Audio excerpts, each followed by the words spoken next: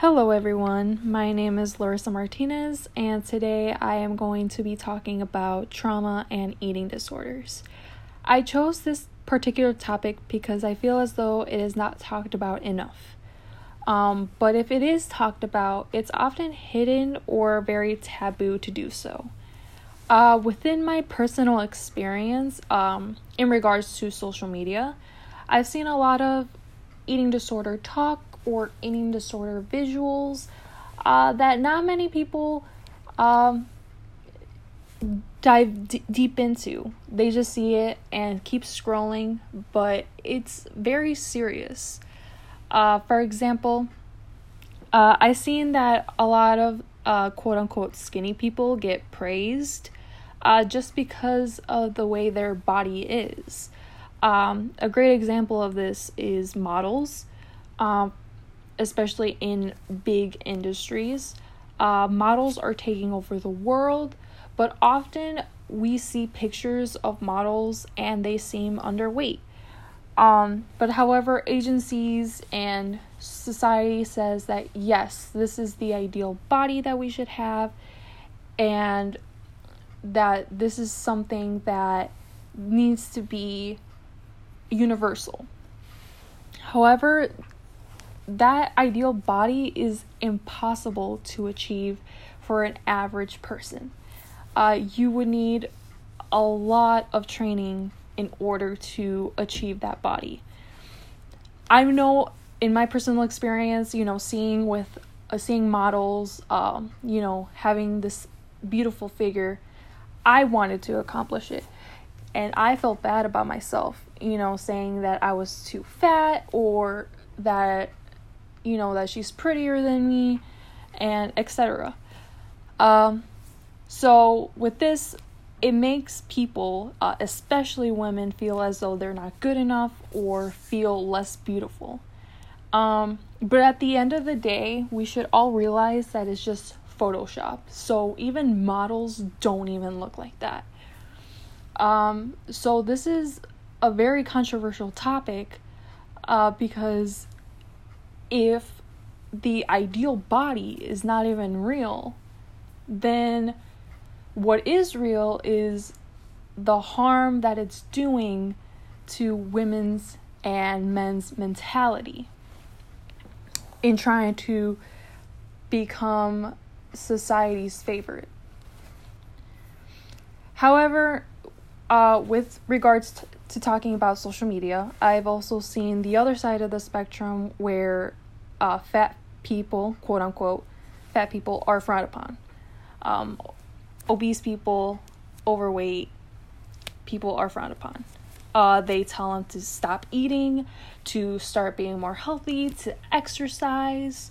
But however, in most recent years, I've seen that a lot of modeling agencies are trying to be more diverse and implementing overweight and obese people onto their photos and advertisements and becoming more accepting, and telling society that, hey, we're not trying to create the ideal body. Everybody's body is different. Everybody's body is unique. We need to accept it. But however, we still see comments from people, like I said before, that you need to stop eating, you need to be more healthy and exercise, because of the fact that skinny people have been taking over people's mentality for decades. So with that being said, I am going to talk about two aspects of trauma and eating disorder. The first one is traumatic experiences that lead up to developing an eating disorder, and the second one is the trauma aftermath after recovering from an eating disorder. So in this article that I read called Prevalence and Impact of Trauma History in Eating Disorder Patients, it was written a little bit while back. So for just a disclaimer, they used the DSM-4 instead of the DSM-5. So in this article, they listed 3 eating disorders because that's what the DSM-4 listed. So those disorders are anorexia nervosa, which is the restriction of nutrition in order to become more skinnier, and you're just restricting the energy intake in order to become more skinny and more accepting of yourself. It's just an intense fear of gaining weight, of becoming fat, and you're really disturbed by the way you look, and you're just trying to achieve that body that you and society want. The second disorder that they talked about is bulimia nervosa, which are recurrent episodes of binge eating. So a lot of people with bulimia nervosa typically they eat within a 2-hour period, and then afterwards, after overeating during the episodes, they do behaviors such as vomiting, using laxatives, and excessive exercise in order to prevent weight gain. The third category that they stated was EDNOS, which is eating disorders, none otherwise specified. So this is just criteria for that doesn't match with anorexia or bulimia. So within this article, researchers wanted to investigate the correlation between early traumatic experiences and eating disorders. They found out that before doing the actual study, they discovered that 80% of adults have been exposed to a traumatic event in their lifetime, which causes them to have an increase of developing an eating disorder. So in regards to this particular study, they gathered volunteers that were eating disorder patients and asked them to do assessments for them. They discovered that 1/5 have had one or more traumatic experiences, and they also discovered that sexual trauma was the common form of traumatic experiences.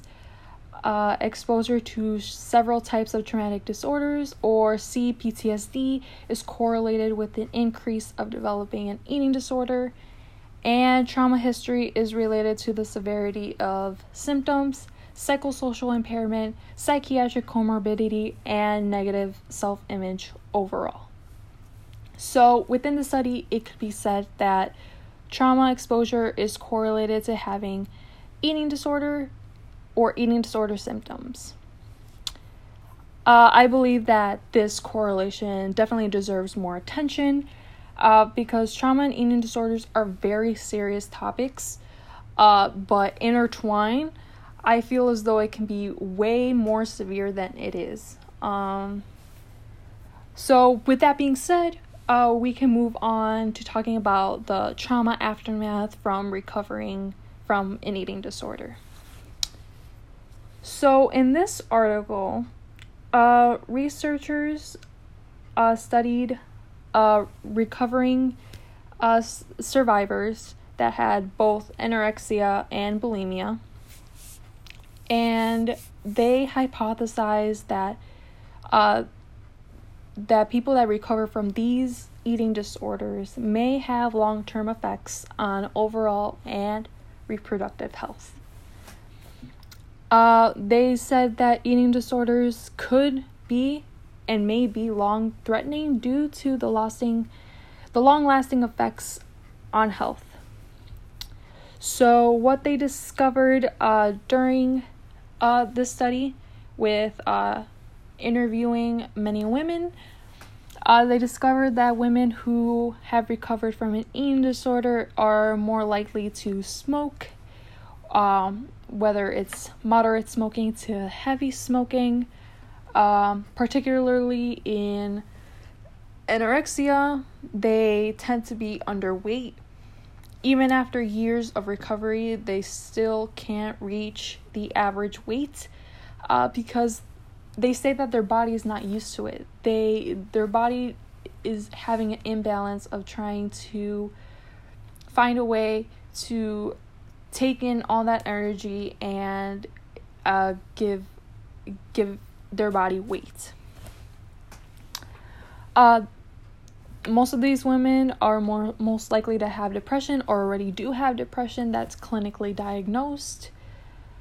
And a lot of these women, particularly the ones with anorexia, are more likely to be infertile, experience bad pregnancy, a miscarriage, or they would have an induced abortion. This can be related to trauma, particularly with being infertile, because of the fact that a lot of women dream of having a child of their own, and when they're told that they can't, it just causes them to break down, to be sad because of the fact that they can't achieve their long dream. So, in conclusion, with both studies, further research needs to be done, especially on this topic, just in general, trauma and eating disorders. But more specifically, there has to be more further research on sexual trauma. With outside research that I found, sexual trauma is associated with eating disorders, because whether you're eating a lot, such as bulimia nervosa, or not eating a lot, which is anorexia, that lets the victim have control of their own body, as well as food decreases their anxiety. Having control of their body makes them feel good because of the fact when they were sexually abused, violated, or raped, they did not have control of their body whatsoever. It should also be further looked at because sexual trauma also causes other disorders and illnesses that should be further researched as well, such as depression, PTSD, anxiety, and pedophilia. Second, comorbidity is related to trauma history, maybe further linked to eating disorder development, but that needs more research because there is a lot of comorbidity that comes with eating disorders. But however, a lot of researchers and medical professionals don't know whether one causes the other disorder or vice versa. So there's kind of this problem of not knowing which came first and which one to deal with first in order to solve the other one. Third, PTSD may be a potential factor that increases the risk of developing an eating disorder. CPTSD and PTSD are very serious disorders, and it could definitely influence the risk of eating disorders. And not only are you dealing with traumatic experiences that happen to you before developing an eating disorder, but you're also dealing with traumatic experiences that are happening after the eating disorder. So you're dealing with two in one, which is very dangerous for someone's mentality to take on.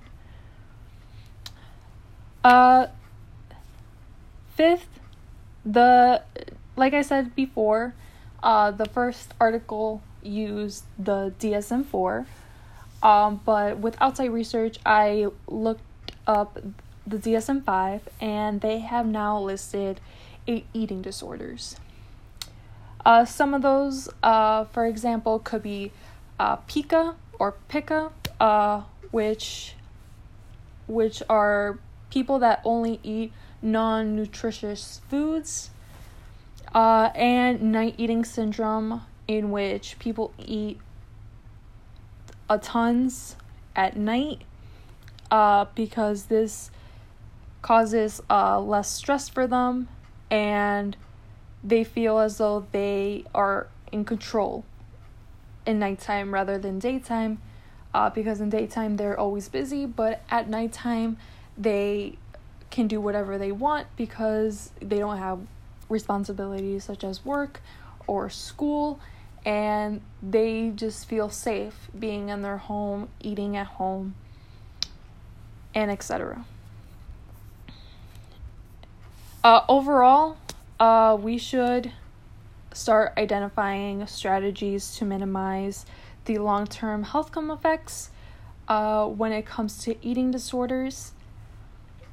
As a society, not only should we look at it medically and professionally, we should start educating ourselves and seeing symptoms, whether it's within ourselves or within our loved ones, and try to help them before the problem increases.